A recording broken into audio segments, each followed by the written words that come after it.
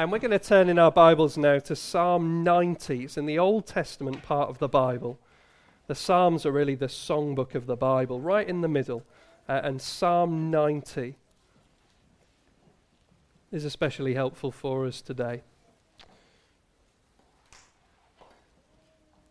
So Psalm 90, I'm going to read verses 1 to 6 and it'll be up on the screen behind me.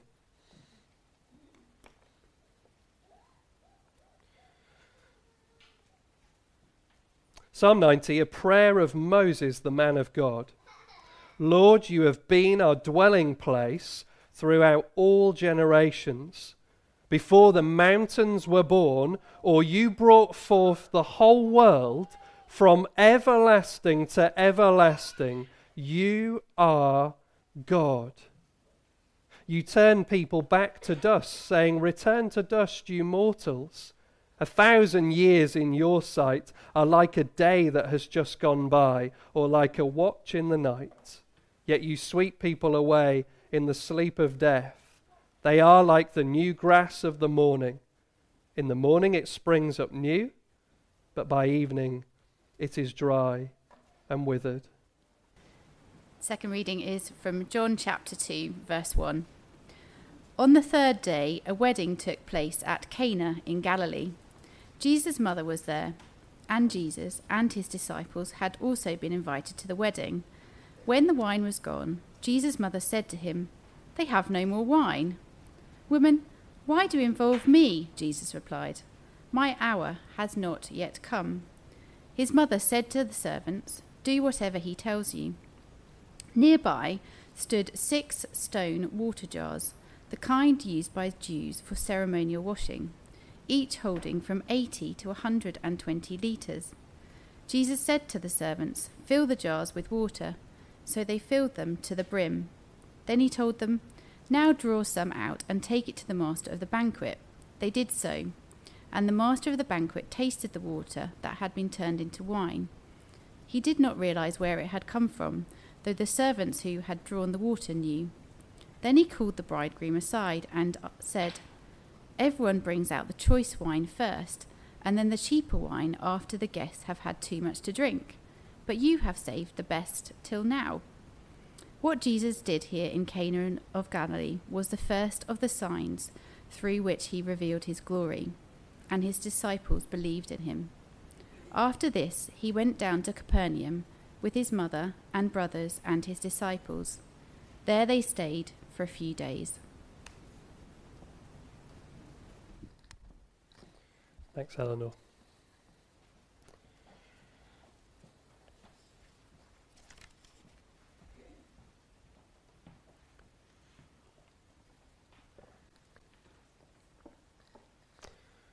The Queen's family, her friends, those who work closely with her are and will be mourning and grieving, won't they? And we can't really put ourselves in their shoes. It's not right, is it? It's not fair. We're not them. But something of that sadness overflows to us, doesn't it? For different ones of you, you feel that differently. We all have our different thoughts and feelings and opinions. But for many people throughout our nation and all around the world, actually, there has been this sense of loss. That we've lost someone. Maybe partly because of her travels and her reach and the Commonwealth. That really means something overseas and all over in all sorts of places. People feel a sense of loss. I know, talking to many of you and other people in the community and just listening to the radio, the TV, all those interviews of different people who met the Queen or have lived through her reign. For many, it's just this sense of she was simply there. She was there. She was always there. All I've ever known. You know, for so many, that's the case, isn't it? They say over 90% of the world's population have only ever known Queen Elizabeth II as the monarch of the UK. It's massive, isn't it? It's huge. The most famous woman in the world. We've lost someone. She outlasted and outlived so many people and events and movements and institutions and stuff, didn't she? She just simply outlasted things. She had a long and a full life and a long and remarkable reign. One woman on the television was just being interviewed, and she simply said she was stable when everything else was unstable. Ian Blackford, the leader of the Scottish National Party, described the Queen. He said that she was the perpetual symbol of stability. Keir Starmer quoted Philip Larkin, didn't he? Philip Larkin spent a fair bit of his life up in Hull, where I'm from. But Larkin, around the Silver Jubilee, so 1977, penned these words: "In times when nothing stood, but worsened or grew strange, there was one constant good. She did not change." And Keir Starmer went on to describe her relationship with the nation, and he described it as she was its stillest point, its greatest comfort through all the different things that we've gone through. She was simply there, unchanged, unmoved, solid, brave in many instances, rock-like. At the time of the proclamation, we were in Christchurch Park, and the kids needed to get out. They just needed some fresh air. We all needed a bit of fresh air. So there we were in Christchurch Park at the time of the proclamation of Charles. But we did watch it. I had it on my phone. It's amazing, isn't it, what you can do? And there we were, and I watched the proclamation on my phone, got the kids, and they sort of watched it with me. It's a huge moment, isn't it? You know, just to think, you know, we're able to see into that room. Only the Privy Council have ever been at that particular moment throughout all of the history of our nation. But there we were watching this ceremony, which really most people have never seen before, the build-up to and then the proclamation itself. And we were, as I say, watching it there, and we were actually, it was a bit drizzly, it was a bit rainy, and we gathered under a tree. Some of those trees in Christchurch Park are big, aren't they? They're tall, towering trees, broad, durable. They've been there a long, long time. More so, the oaks in Helmingham Hall in the park there. Those oak trees, there's one here, have been there a long time. Hundreds and hundreds of years. They're big, they're broad. They've outlived and outlasted a lot of things. I guess they'll be there long after I'm gone. And actually, this is one of them is hollowed out. If you've ever been round the park there, walked round, you'd perhaps seen that one. It's all hollowed out, and I'm reliably informed that the Queen used to go there every year and used to walk around, and she liked to stop there and sit in the hollowed out oak tree and have a little drink of something strong, I think. But she used to enjoy walking around the grounds there. There's the oaks. Well, hers was an oak-like stability and life and reign. There was a permanence to her. But she wasn't just a something that was there, was she? She was a someone. She was a person. We knew that, didn't we?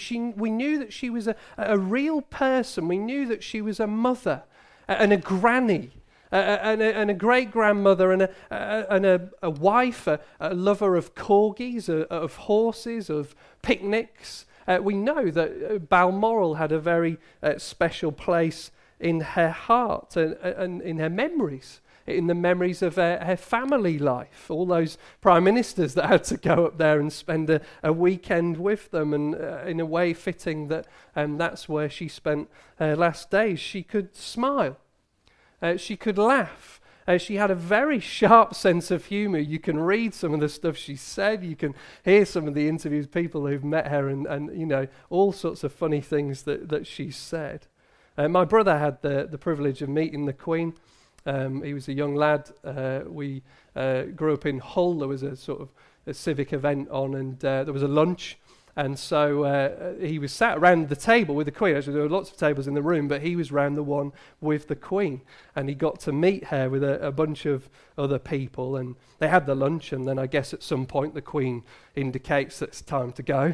And so she, I guess, got up and she left, and then everyone stood up to leave and move on. And as they did that, one of the sort of older, wiser people around the table turned to my brother and said, "Grab that, get that."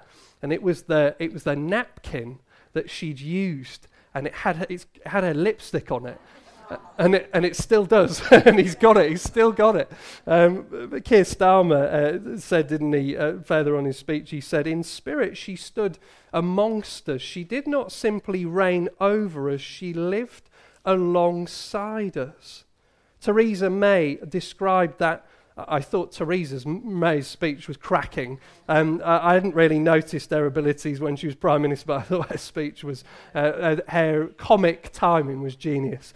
But she described the Queen's warmth, didn't she? And that she could put anyone at ease. And again, when you listen to the interviews, so many just ordinary people would say that, wouldn't they? She just put me at ease. She was the Queen, she's the Queen, but she managed to I just felt at ease in her presence. The Archbishop of Canterbury, Justin Welby, described how in a crowd or a crowded room, if she was speaking to you, you were the only person in the room. Emmanuel Macron remembered her as a kind-hearted queen, didn't he? One local vicar described how when Grenfell happened, just afterwards, she was there. He said, she could have sent a representative. She didn't. She was there herself on the ground with the people. But now she's gone. And yet the Queen's life pointed beyond itself, beyond herself, to someone else. To someone who actually fulfills everything that we loved about the Queen. Her life, her reign, pointed beyond herself to Jesus. She said that frequently. She told us about him, didn't she? But her life pointed beyond her to Jesus. And in him what we see is this coming together of this one person who is the rock, the unchanging one, as we saw in Psalm 90, from everlasting to everlasting, you are God, first and the last, beginning and the end, creator, the rock, the permanent one, the truly permanent one, the unchanging one. And yet, at the very same time, Jesus is also a person. He's a person you can know, God in the flesh, God who is there. God who can smile and put anyone at ease. She was royalty and humanity. We love that, don't we? They're both together. She was royalty, she was the Queen. And she was humanity. He is divine royalty and complete humanity. And you see it in that episode in John's Gospel, don't you? John chapter 2, it's quite a famous moment in Jesus' life. There's so much you could say about it. There's so much there, isn't there? But at very least, there is this. Here is Jesus, who is God. He turns water into wine. I can't do that. But he does because he's God. And we're told by John, aren't we? This was a sign. It shows us that he's God's promised king. He's God the Son. He's the forever one. He's unchanging. He's the rock. He's the God and maker of all things. And yet, in this very same moment, right here at the wedding, as Jesus shows that he is God, he's also man, isn't he? Human. He's at a wedding. He's at a party, presumably. He's talking, he's eating, he's drinking, he's laughing, he's joking, his friends are there, there's a bit of banter, his mother's there, and his brothers are there as well. He's a human. He's servant and king, as we saw earlier. He's both. And it's not just me saying this. This is what the Queen taught us, didn't she? She often spoke, didn't she? She spoke very openly about her trust in God, that Jesus Christ, as she put it, was an anchor in her life, that his teachings were the bedrock of her faith. She said that. He was her stillest point, ultimately. Her stability was found in him. Her rock was Jesus. And yet, in her Christmas speeches, she so often loved to share with us, didn't she, the humanity of Jesus, the humanity of the nativity, the baby born in Bethlehem, the family, the normal of it all. Both of those things come together in Jesus.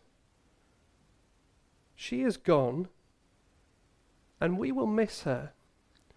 But she pointed beyond herself, beyond her life and her reign, to him, the one who she trusted, her sovereign king, the person of perfect permanence. We felt like she was always there, but he is truly always there, the one who outlives and outlasts all things, and the one who can put anyone at ease.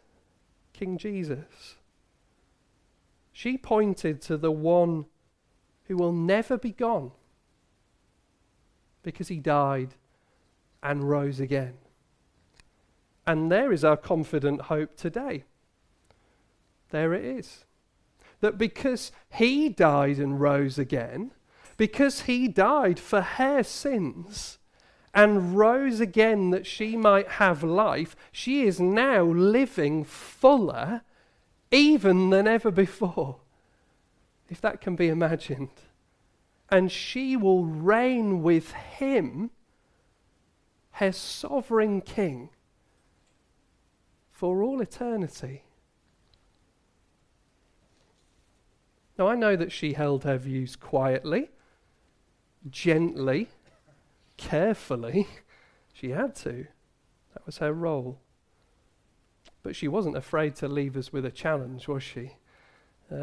Back in 2012, she called it her humbling Diamond Jubilee year.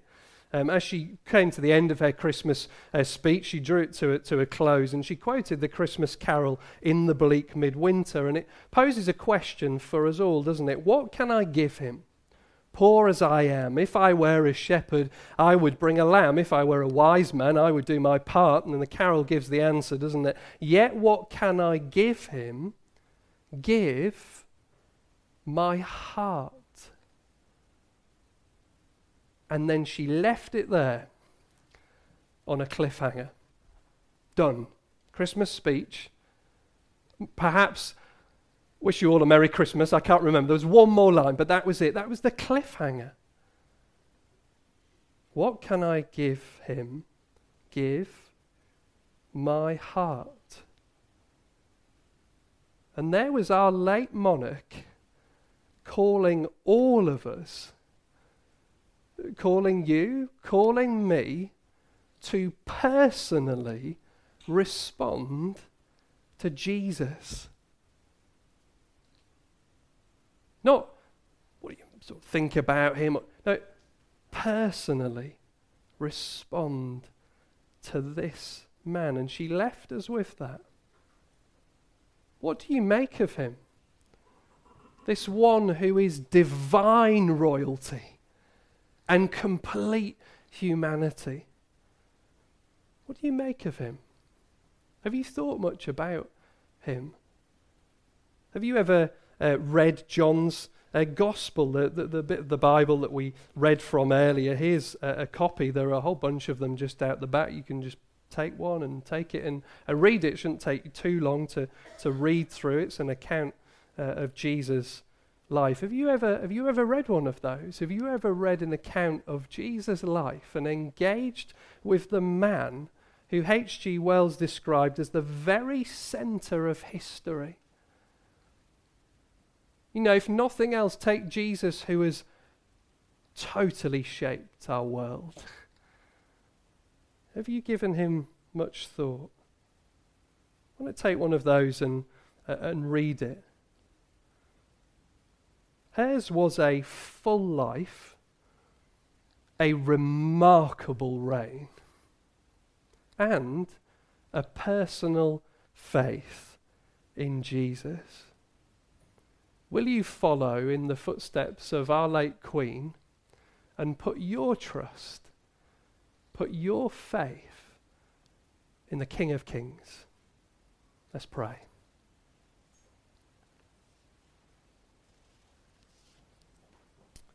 Father, we do thank you for the remarkable reign of our Queen.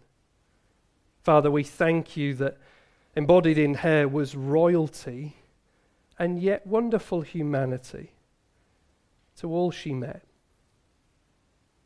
And Father, we thank you for her reign and the stability that it has brought to this nation. And Father, we thank you that she points beyond herself to the truly stable one, the truly permanent one, the one in whom we can put all of our hope and trust and faith with confidence. And Father, I pray that you would help us to come again and examine the King of Kings, the King that she served, the one who was her pattern. And we pray, Father, that you would help us to place our trust in him. In Jesus' name, amen.